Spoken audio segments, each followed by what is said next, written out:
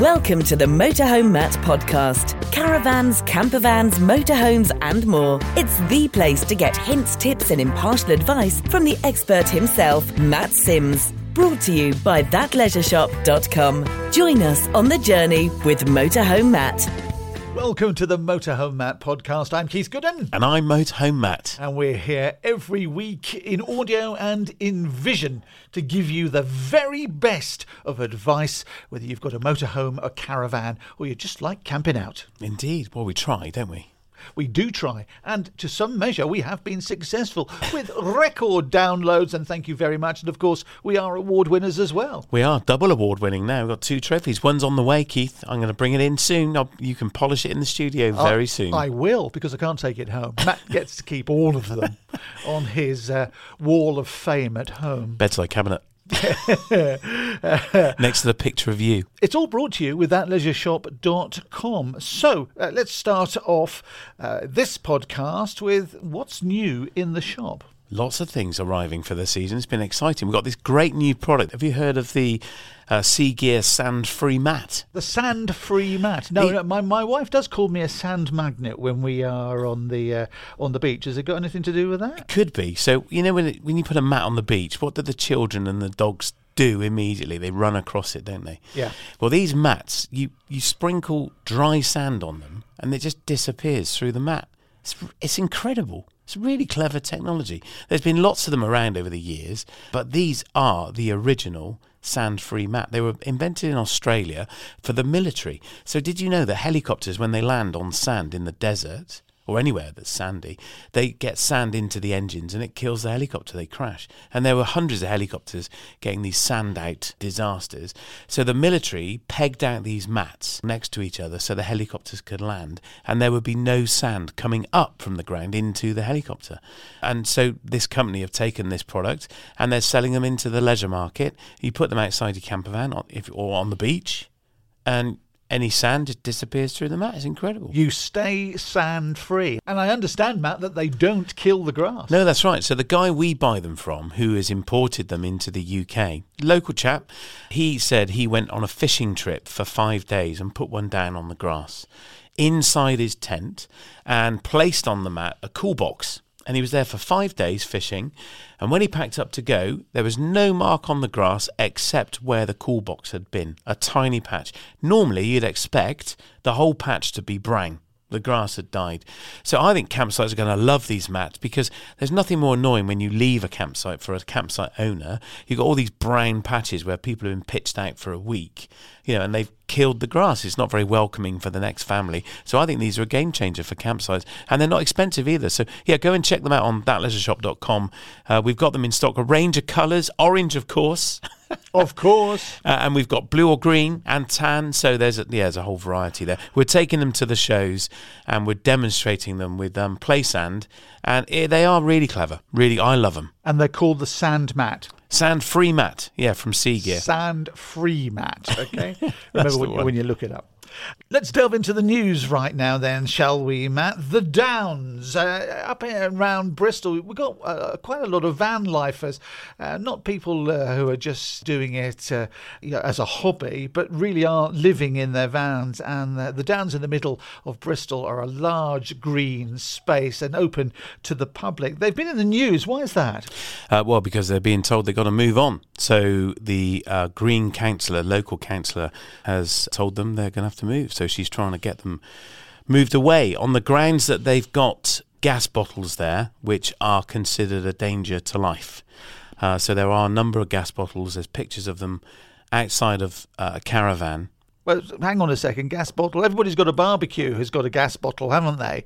So you have rows of terraced houses with barbecues at every house or every other house, and they've got gas bottles, and they're not considered a danger to life, exactly. Are they? No, they're certainly not a danger to life, and I have to be honest, I think they're barking up the wrong tree with this. I think the danger would be if people were smoking around the gas bottles and the gas bottles were leaking. That would be the danger. Caller's gas distribution centre is not, there's risks there, sure, but it doesn't blow up. So I think there's an underlying issue here. I did approach the Green Party and Paula O'Rourke specifically and asked her to engage with me on this topic, and I've not had a reply, sadly. So, Paula, if you're listening, we really would love to talk to you about this and have a conversation about why do these van lifers need to move on, and what's going to be the knock-on effect of this? Where are they going to live? What is the real issue? I honestly don't think gas bottles placed outside of a caravan or motorhome are a reason and a risk, and why they should move on. Well, there's either a law saying you can't park your van on the Downs in Bristol, or you can't live permanently in it, or you can't have a gas bottle outside of it. It's a law, but if it's not a law, it's an excuse, and health and safety is used as an excuse many times. I remember doing lots of interviews on the radio, and they'd say health and safety, and I'd say, exactly which law is that then? And of course, they were making it up as they went along. Yeah. So, you know, they're either breaking the law or they're not. No, I'm not particularly in favour of them doing what they're doing or against it. But if the councils have the powers to move them on, just move them on using existing laws. Maybe you live in a van through choice, or maybe not through choice. We'd love to hear from you. Of course, this is a national story. We're focusing on the Downs in Bristol, where there are lots of van lifers living, and they have been for over 10 years now, haven't they? Yes, a long time. Yeah. Why is it suddenly an issue? Are you one of them? We've tried to find people that live there, but it's hard to find people and have them willing to come and talk to us. We have had people approach us that were in Exmouth as well, and we've gone back to them, but we're unable to engage with them again. So if you're living in your van in a city somewhere and you're being told you need to move on, will you talk to us? And if you're on a council somewhere in the country and you've got a group of van lifers living in your city and you want them to move on, will you talk to us? Why? Why can't they live there? And where should they go? This is a lifestyle that many people are choosing to have. Some are not choosing, it's circumstance, but this is a growing lifestyle. This is a growing group of people. It's a growing community nationally, and we need to embrace it and understand what's going on here. And we have to distinguish here between the travelling community, which culturally have lived in caravans and travelled around the country, and these van lifers who aren't travellers but are living in vans instead of houses. It's a new category of van lifer, isn't it? Yeah, that's right. Yeah, and the travelling communities have rules in which they live within, don't they? They have areas of land dedicated to them where they can build their community and they can reside. And van lifers can sort of stay anywhere really, and they just park at the side of the road. I guess the only rules they have to comply with is that the vehicle they're in is taxed and MOT'd. What's the underlying story here? Do you reckon we can get to the bottom of it? Is it about money? Is it about council tax not being paid? We'll have to find out, and we will find out for you. Also with Exmouth Lorry Park, we've mentioned this in a couple of previous podcasts. An old lorry park in Exmouth was being refurbished, and some van lifers moved in to live in their vans, weren't doing anybody any harm, and they've been asked now to move on. Elliot got in touch with us, so we've been trying to track you down, Elliot, so we can do that interview with you. We are keen to have you on the podcast, so please get in touch. Yeah, Elliot's a keen listener. So, yeah, we would love to hear back from you, Elliot. So where should he get in touch to? Elliot's got my mobile number. So we've had a WhatsApp conversation. So I'd love to hear back from you, Elliot, please. Absolutely. So, Elliot, please get in touch. It is the Motorhome Map podcast brought to you with thatleisureshop.com. Today, Ford Future Vehicles is what we're concentrating on in the main part of the podcast. And you've been talking to somebody, Matt. Yeah, we've had now a good friend of the podcast, Ryan Bowditch, has been in the studio. Ryan is head of leisure vehicles for Ford Pro across Europe. So he's the guy who's in charge of the Ford chassis that get given or sold to the motorhome converters to make a motorhome on. And as an industry, we've seen a huge growth in the number of Ford badges on the fronts of our motorhomes. And I asked Ryan a little bit more about that. And it's great to have him on the podcast because the relationship between Ford and a motorhome owner is normally is interrupted by the manufacturer. Ford are very much a B2B, a business-to-business operation in this sector. So for Ryan almost to put his head above the parapet and come and engage with us as a consumer podcast, I think was a real privilege. So I asked Ryan more about Ford's future plans for the leisure sector and particularly motorhomes. Today, I wanted to pick your brain a bit more on the future of Ford, because Ford are growing in our marketplace at a significant rate. We're seeing more Ford badges on the fronts of our motorhomes that we buy, particularly the coach-built ones. So it'd be great just to delve into your crystal ball. I get told off for saying that. And just tell us a bit more about Ford's future. What's great, though, as a listener, we're very much a consumer podcast. Ryan is a very much behind-the-scenes kind of guy. Can I call you that? Yeah, I think that's absolutely fair. So my typical day job involves working with the converters in this space, right? So the large leisure converters, not only in the UK but all around Europe. So household names such as Trigano, the Irwin-Heimer Group, Rapido, and in the UK, Swift, Bailey, Auto Trail, obviously part of the Trigano Group. But my day job is working with them, and not necessarily with the end customer, because the end customer is the converter's customer. Well, that's right. And there's normally, between us, the consumer, and you, Ford, there's a motorhome manufacturer in the way, isn't there? Yeah, absolutely. So it's really good to get your voice talking to us directly, sort of bypassing the motorhome manufacturers and just getting an insight into what are we in for from Ford, because, as I say already, we're going to see more and more Ford product in the market. And we'll talk about that in a minute. So let's just start with the Transit Custom. Just define that for us. What is that van? Are you prepared to compare it to another product? Yeah, if I have to. I'll be careful which one I choose, maybe. But and Transit Custom is really exciting for us because we're launching an all-new one imminently. But for the viewers out there, the audience out there, Transit Custom, you can think of it as what we call a 1-ton size vehicle. So it's typically the smaller sized van, which other OEMs out there, such as the Volkswagen Transporter. You said it. Yeah, I know. You swore.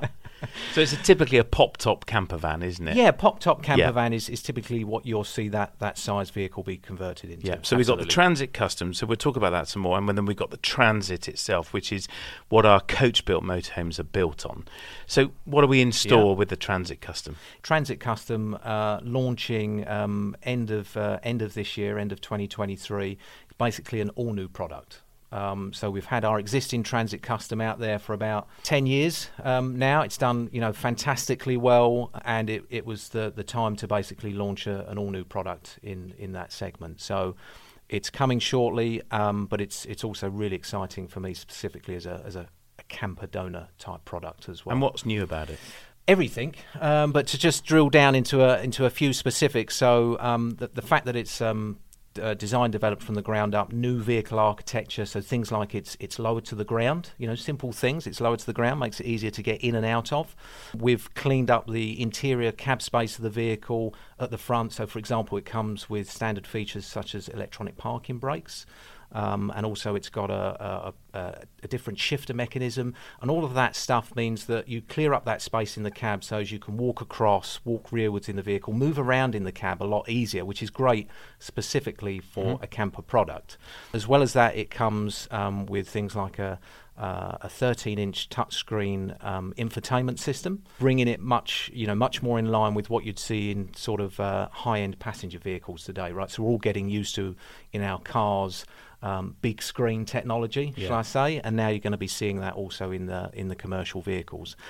What's really exciting, I think, specifically for the leisure industry, is that the way we're thinking about the camper industry, and that we have internally at Ford now what we call a camper donor product. So before, I think it's fair to say that camper conversions could have been a little bit of an afterthought. So for sure we were supplying vans or combis to the converters, but there was a lot of potential inefficiencies in doing that. One of the things that we did as part of this development is go around and have a look in the converters' skips to see what parts they were throwing away. Nobody wants to throw away parts, right? Really inefficient, bad for the environment, bad for your business. So we said, okay, let's learn from that and let's make a more bespoke donor product for this industry. So what does that mean? Rotating seats, trim removed from the back? Yeah, absolutely. Yeah, so all of kind of those essentials you want to get as a bodybuilder, as a converter. So absolutely, swivel seats, passenger and driver, must have for your camper. Removed trims in the back is an option. So if you're going to do what I think of as like a California kitchen layout down one side of the vehicle, of course you don't need any vehicle trims down that side, right? You're going to take those out and throw those away, so you can get that in the base vehicle. It's just a few little examples. So does the new custom then have one sliding door? So you've got an option as to whether you want one sliding door or dual sliding doors, of course, depending on what layout you do in your vehicle. There's lots of different configurations that you can get, so I'm hoping we're going to see a lot of variety out there in terms of. So will it be, is the option for a near side sliding door in the UK, so left-hand side? What we do is that in the UK, we always, if we have a single side load door, as we call it, we always make sure that that's on the curb side of the vehicle. Unlike VW. Yeah, unlike VW, and that's a bit of a Ford philosophy. We've got I would say, an extra emphasis on customer safety. Right.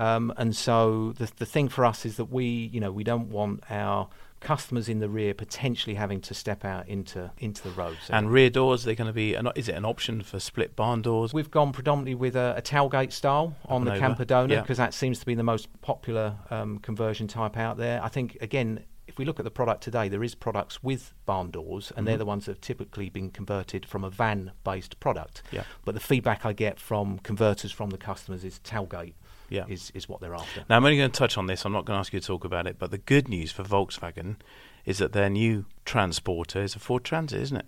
So, I didn't warn you I was going to mention No, I this. know, yeah. No, this is an interesting subject, shall we say, and one I'll try to avoid getting into hot water with. But, it's fair to say that Ford and VW have been, announced. We've entered into an alliance. The next generation 1-ton cargo van, as we've called it in the press for VW, will be based on a Ford architecture. So, we're really excited about that alliance. I'm sure there'll be lots of information coming from VW on that. It's interesting because the consensus here is that the T6, you bought one now, so pure VW will go up in value because it's the last thoroughbred Volkswagen. So for those who are VW purists, they'll want the T6 because they don't want a Ford. But it's one to watch, isn't it?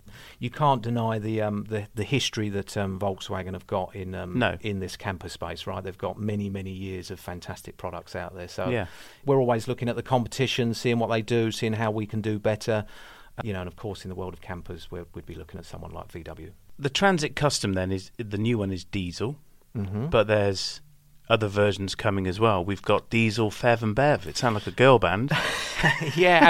Absolutely. So talk us through the three options and when are they happening? We've got a diesel version, and so there's new capability with that as well. So, for example, we've got a diesel all-wheel drive for a camper van. If you want it as a camper van, absolutely. Right, so if you're doing a bit of off-roading in your camper, that could be a good option for you. But as well as that, in the not too distant future, early next year, we'll be looking at the BEV, which is the fully electric battery electric vehicle, and then we've got the PHEV, the plug-in hybrid electric vehicle as well. So we've got a full range of powertrain options out there. So it's interesting that you've done a van on a PHEV. So the plug-in, the hybrid. We know about these rules. In 2030, all vehicles have to be minimum able to travel a distance, which is, I think that the industry accepted length is 80 miles. Yeah.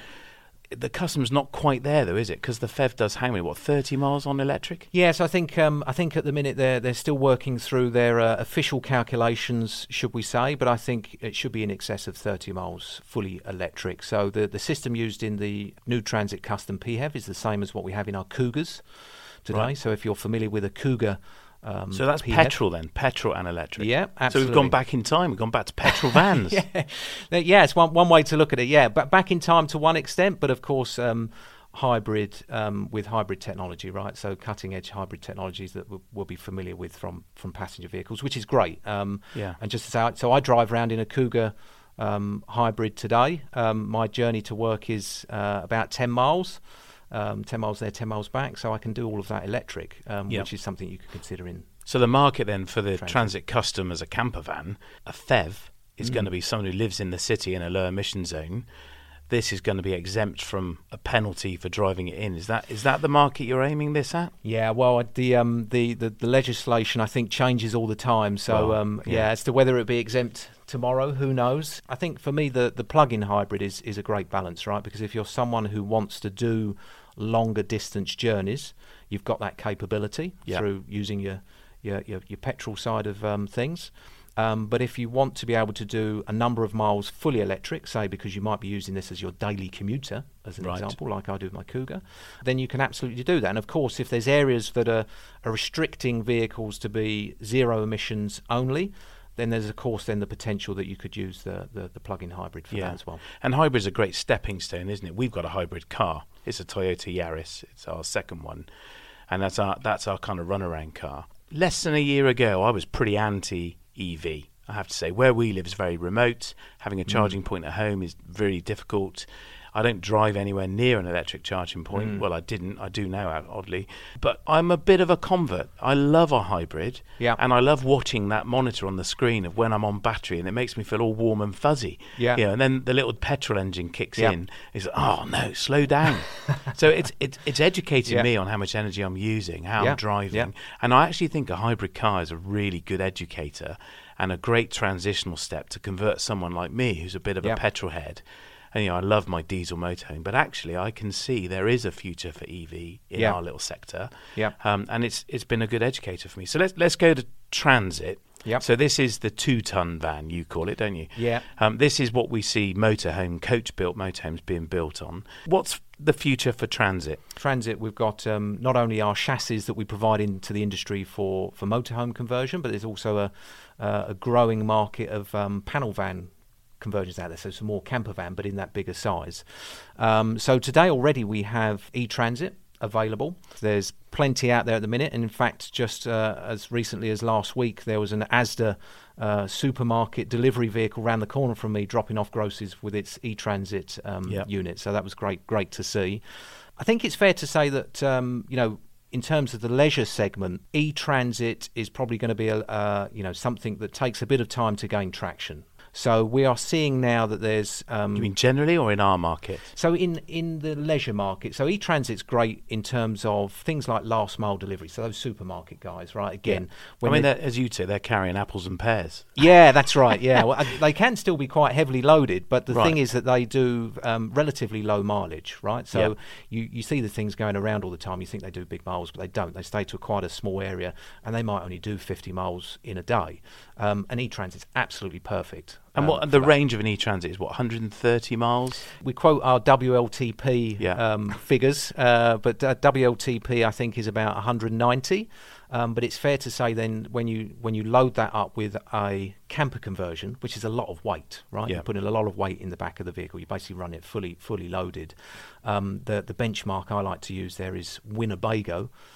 Out in America, who did a e-transit conversion, and I think they was typically seeing something about 130 miles, which is not realistic. Not really, is it, for a motorhome owner? It'll be very niche, right? Again, of course, all depends on what you're doing with your motorhome. But I'm willing to admit that it'll be quite a niche thing in this segment for a period of time. But the future's exciting for e-transit in our market because a manufacturer has already converted one. So Börsner launched in Germany last year in 2022. They brought it to the UK this year. I mean, apparently they had to take all the batteries out when they converted it because they were paranoid about something blowing up. Yeah, that's just not viable, though, is it? Well, and this is the thing about e-transit being out there today is it's giving the converters the opportunity to learn, which is really important because, as you know, we know this is coming, we know it's happening, but they can't all learn the towels here all at the last minute. So they're buying the vehicles now, they're performing conversions on them, their engineers are gaining the knowledge that they need to gain in terms of what's different versus a diesel, and then they'll take that forwards as they start to produce these more widely. It's relatively niche at the minute. We'll see a handful of prototypes out there for a time being. We might see a few more than that in a few years. Let's see and hope. And then really for me, I think the big stepping stone will be what comes maybe more into the future. So version 1. So very close to home, Bailey of Bristol have had an e-transit and have converted it, haven't they, into a camper van. In fact, we've just seen it launch in the press. It's a prototype, so you can't actually buy it, but they've had it and it's back with you at the moment, isn't it? Yeah, absolutely. So we had effectively 10 e-transit prototypes that we handed out to a number of converters. And that was all about getting them on board with the process, helping them to understand how to convert on an e-transit and also then getting feedback back to Ford on that. So Bailey was selected as one of those partners. We were keen to partner with someone in the leisure industry. They have done an e-transit panel van conversion, which is great. We've had that back at Dunton just recently. We've had the team poring over it. We had a great presentation from the Bailey team. They'd put a lot of thought into the conversion, specifically around things such as sustainability, because again, that's really important part of the story, should we say? It's not just about the vehicle, but it's about everything else and making sure it's sustainable and good for the planet. Yeah, it's a prototype, but again, it's all about them learning how to convert on an e-donor as opposed to something else. So as again, in the future, when this becomes more prevalent, they've got that capability, that knowledge there. They're ready to go. As well as that, it's about putting out a message to the industry, right? That this is coming. Mm-hmm. Here it is. Bailey have done the work to get the learnings here, but now it's up to everyone else. So is it fair to say then that Bailey are the first UK manufacturer to build a camper van on an e-transit? Yeah, absolutely. They're the first in the UK, as you mentioned already. We had the one from Bursner, which we saw last year. But Bailey first UK homegrown e-transit camper van conversion. Fantastic. And they are taking it to the NEC show, aren't they, as a prototype to say we're embracing this change. It's coming. Come and have a look. Yeah, absolutely. It'll be at the NEC, so we're hoping to get lots of engagement again, and to get the potential end customer's viewpoint on this. Right? What's does it work for them? What doesn't work? What do we take away from that? And how do we then roll that into a future product? So that's the NEC show in October this year. So we'll stay tuned and we'll be looking out for that definitely. Ryan, you mentioned that this camper van conversion from Bailey is at your base in Dunton. Mm-hmm. And you've invited us to come and have a go in it and come and see it. Is that okay? Can we do that? Yeah, absolutely. As long as you don't mind the drive and can suffer the M25 round to our home in Dunton in Essex. But yeah, would absolutely love to have you there. We'll show you around the vehicle. We'll show you a little bit of what Dunton has to offer, and we'll see if we can get you a drive around the test track as well. Yeah, that would be brilliant. Well, let's do that, and we'll see if we can get an appointment in your diary to do that next week. For you, Ryan, the future is really a massive learning curve, isn't it? We talk about a bell curve, this kind of initial early adopters taking the product, and then it becomes mass market. Yep. But it's all very unknown for you as a manufacturer, and you're on this real massive journey. It's an exciting time to be alive, isn't it?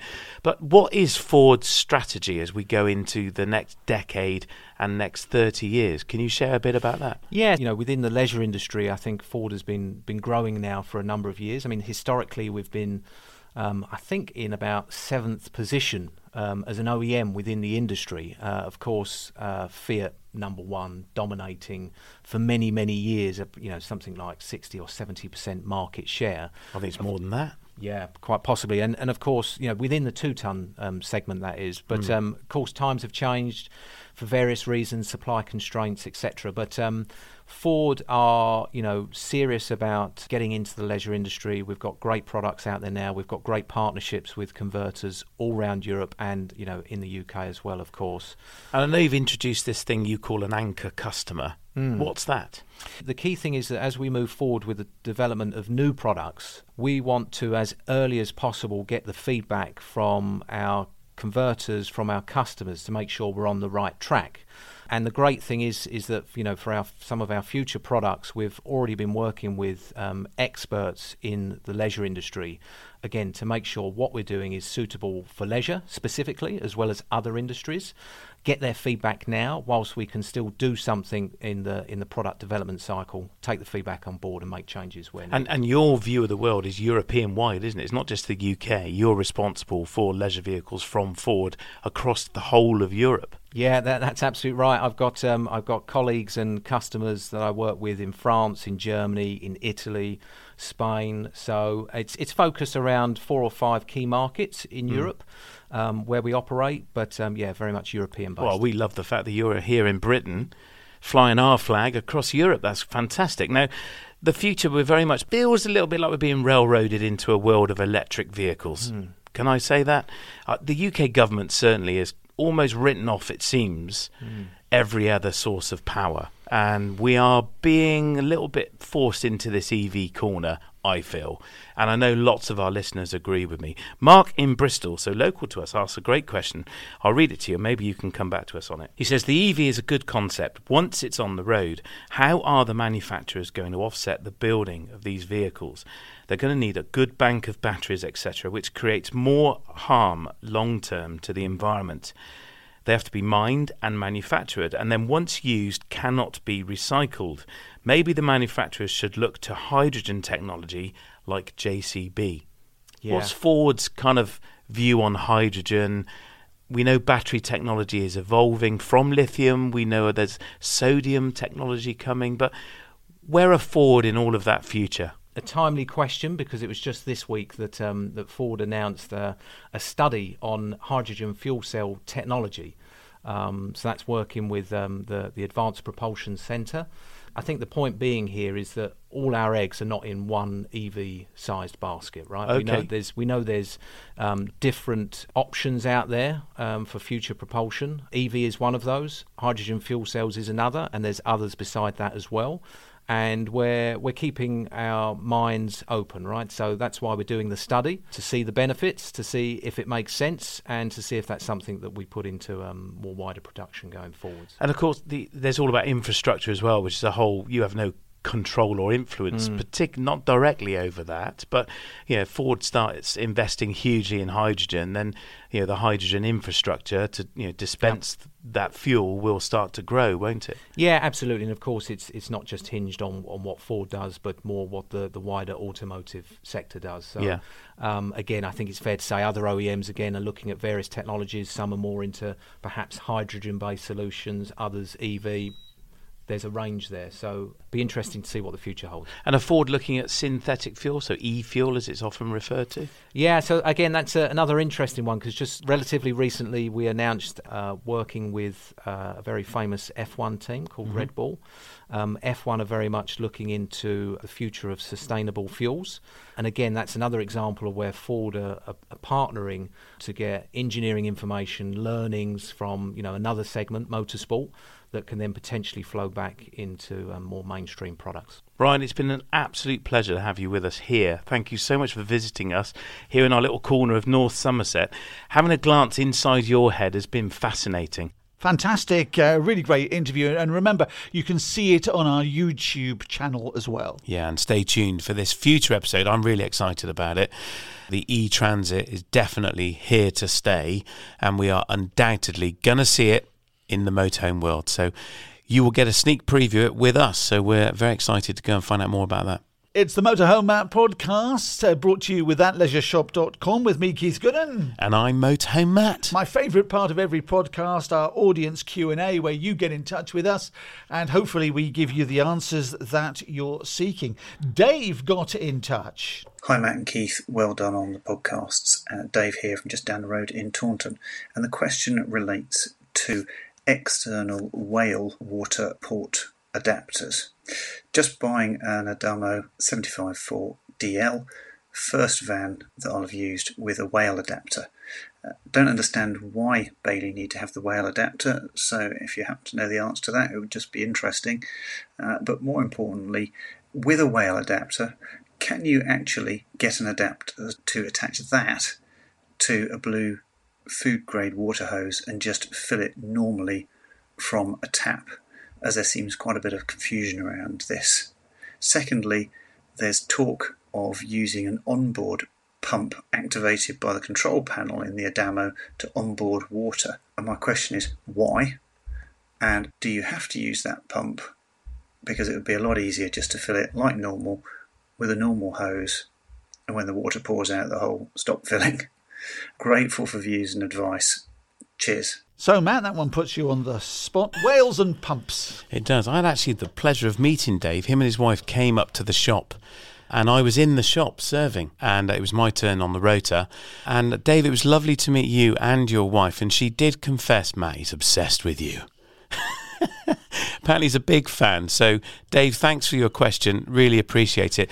We actually took the question to Bailey, and I'm pleased to tell you, Dave, that one of the directors at Bailey has helped us answer the question. I went through the question and thought, yes, I know the answer to this, but I thought I'm just going to double check with Bailey on their view as well. So Simon, thank you ever so much for answering this and helping me come back today with an answer. So firstly, why do Bailey use this whale fitting? My view would be that Bailey's heritage is in caravans, and these have always been prolific in caravans, and they've been building caravans for 40 odd years. So I think that's why they use this fitting on the water system, because it's easy for them to do that. European manufacturers tend to have a hole with a cap on that you just poke the hose in, and the hose falls out and water goes everywhere. This does stop you doing that. To fill it from a tap, the Adamo does come, Bailey confirmed that it does come with the Whale Aquasource kit. It's the little square whale connector that goes into the wall of the motorhome, and then a hose and a screw fixing that goes on the tap. So you can fill it from a tap, use it with food grade hose that comes with the motorhome. If you lose that or it gets stolen, you can buy them. We sell them at that leisure shop as well. The people particularly bought a caravan that hasn't come with that little fixing kit. Why is there an external pump? It means that you could draw water out of, say, an aqua roll. So again, back to the caravan heritage. So some kind of water container, you could suck water out of that into the motorhome tank. So if you're wild camping, you're off grid, and you want to go and get water and bring it to the motorhome, you can, and you can then suck that water from that container into the motorhome. Now, it doesn't come with that external pump. That is something you would have to buy. Again, we sell them in the shop, and it plugs into your well adapter. So that's why they have that. If you want to fill it without using this well attachment, you can. You would just get the hose from the tap and feed it straight into the water tank. If you open under the lounge area, you'll find the water tank, unscrew the top and pop the hose in the top, and you could fill it that way. Hope that answers the question, Dave. There you go, Dave. Thanks very much for the question. Neil Westlake Guy says, we're looking to buy our first camper van, 2 adults, 2 Cocker Spaniels, for both short and long trips in the UK, Ireland and Europe. What advice do you have for manufacturers and converters? We don't want to make a bed each night. We love to walk and cycle on and off grid and explore lakes, coasts, forests and peaks. Wow, I'm coming with you. Sounds great, Neil. When are you going? I would suggest, if you don't want to make a bed up, then definitely look at a motorhome with a fixed bed. That's likely to give you a garage where you could put the bikes, or a bike rack on the back if you're prepared to put them on the back of the motorhome. In terms of the dogs, I would definitely be looking at a motorhome with a bigger lounge area, giving room for the dogs to sprawl out, lie down, go to bed, and think about seatbelt numbers as well. There's 4 of you basically. You possibly need 4 seatbelts so the dogs can be clipped in and therefore comply with the rules around travelling with dogs. You can, however, buy a seatbelt attachment which has a carabiner on. So you could clip that around your seatbelt in the front and attach the dog to that. So if you're buying a motorhome with only 2 seatbelts, that could work as well. Hope that has been a help to you, Neil. Kevin Howes in Paulborough and says, hi, Matt. I've just seen the podcast about payload and have a question relating to my Chasson 79EB. We've just bought it and thought we'd get it weighed empty. Its mass in running order is 3,150 kilograms. It's got lots of items fitted as non-standard. We also want to take electric bikes. They're 32 kilograms each, food and clothes. So we thought about fitting a tow bar. Fiat VIN plate states 3,500 kilograms and 6,250 kilograms. But the Chausson plate only states 3,500 kilograms and 3,500 kilograms. No train weight. I have a C1 entitlement on my licence, but my son doesn't. He wants to drive the motorhome. Do I need a VOSA inspection?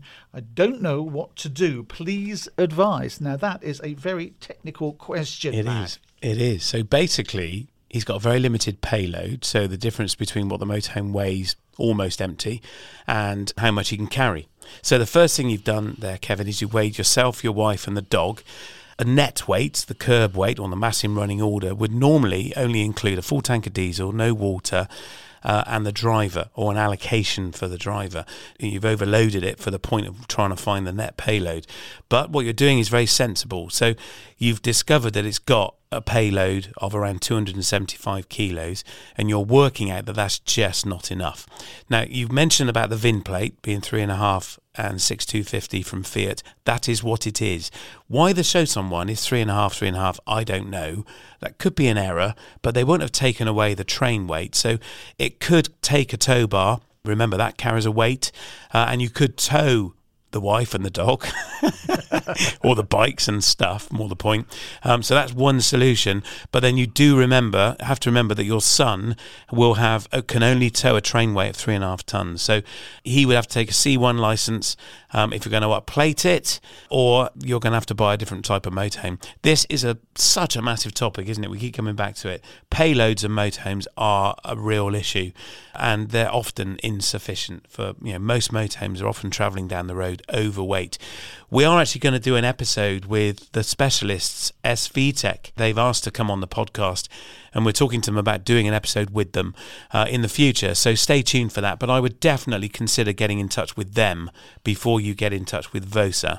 They would be able to advise you on what you could do to potentially upplate the motorhome. But of course, at the moment, that would mean your son can't drive it. But it's also worth noting that Parliament are due to review this C1 category and revoke it potentially. Department for Transport are putting a case together. It's due to go to Parliament this year. We're trying to find out if it's been heard yet. We've not any news yet, but potentially that would mean that we would go back to the old rules that we could all drive up to 7.5 tons as soon as we've passed our test. And yeah, with this government's time running out, we have to have a general election by November 2024. Don't hold your breath for this sort of legislation to be changed. They might drop it. What about his son just taking the test? Well, he could, yeah. That's going to cost £1,000 and cost him a week of his life. Yeah, probably. £1,000? Yeah, that's what they call it. I mean, you can do it for lower costs than that. One of our family did it for, I think it was about £500. But, she went and coordinated all the bits of the test together so she could drive a horse box. But I would hang on. You say we're going to run out of time. The thing is, the towing rules changed so that people could get to drive an HGV with less resistance. There's already a rule that means if your vehicle is fully electric, you can drive it at 4.25 tons. This is not widely reported. We were talking about this on a previous episode, and people have commented, I didn't know that. So, people say, well, with a battery at 3.5 tons, it's going to be overweight. No, if it's all electric, it can be 4.250. That's already a government ruling. So I think they are highly likely to revoke this, and it will just mean that people can get in a 7.5 ton lorry and become a delivery driver without having to take a test. And with a shortage of lorry drivers, that's the agenda. Yeah, you make a good point. So fingers crossed. Thanks, Kevin, very much for that question. People want to get in touch with us. They want to see us on YouTube. What do they need to do, Matt? Just easily search Motorhome Matt on the internet and you'll find us on YouTube.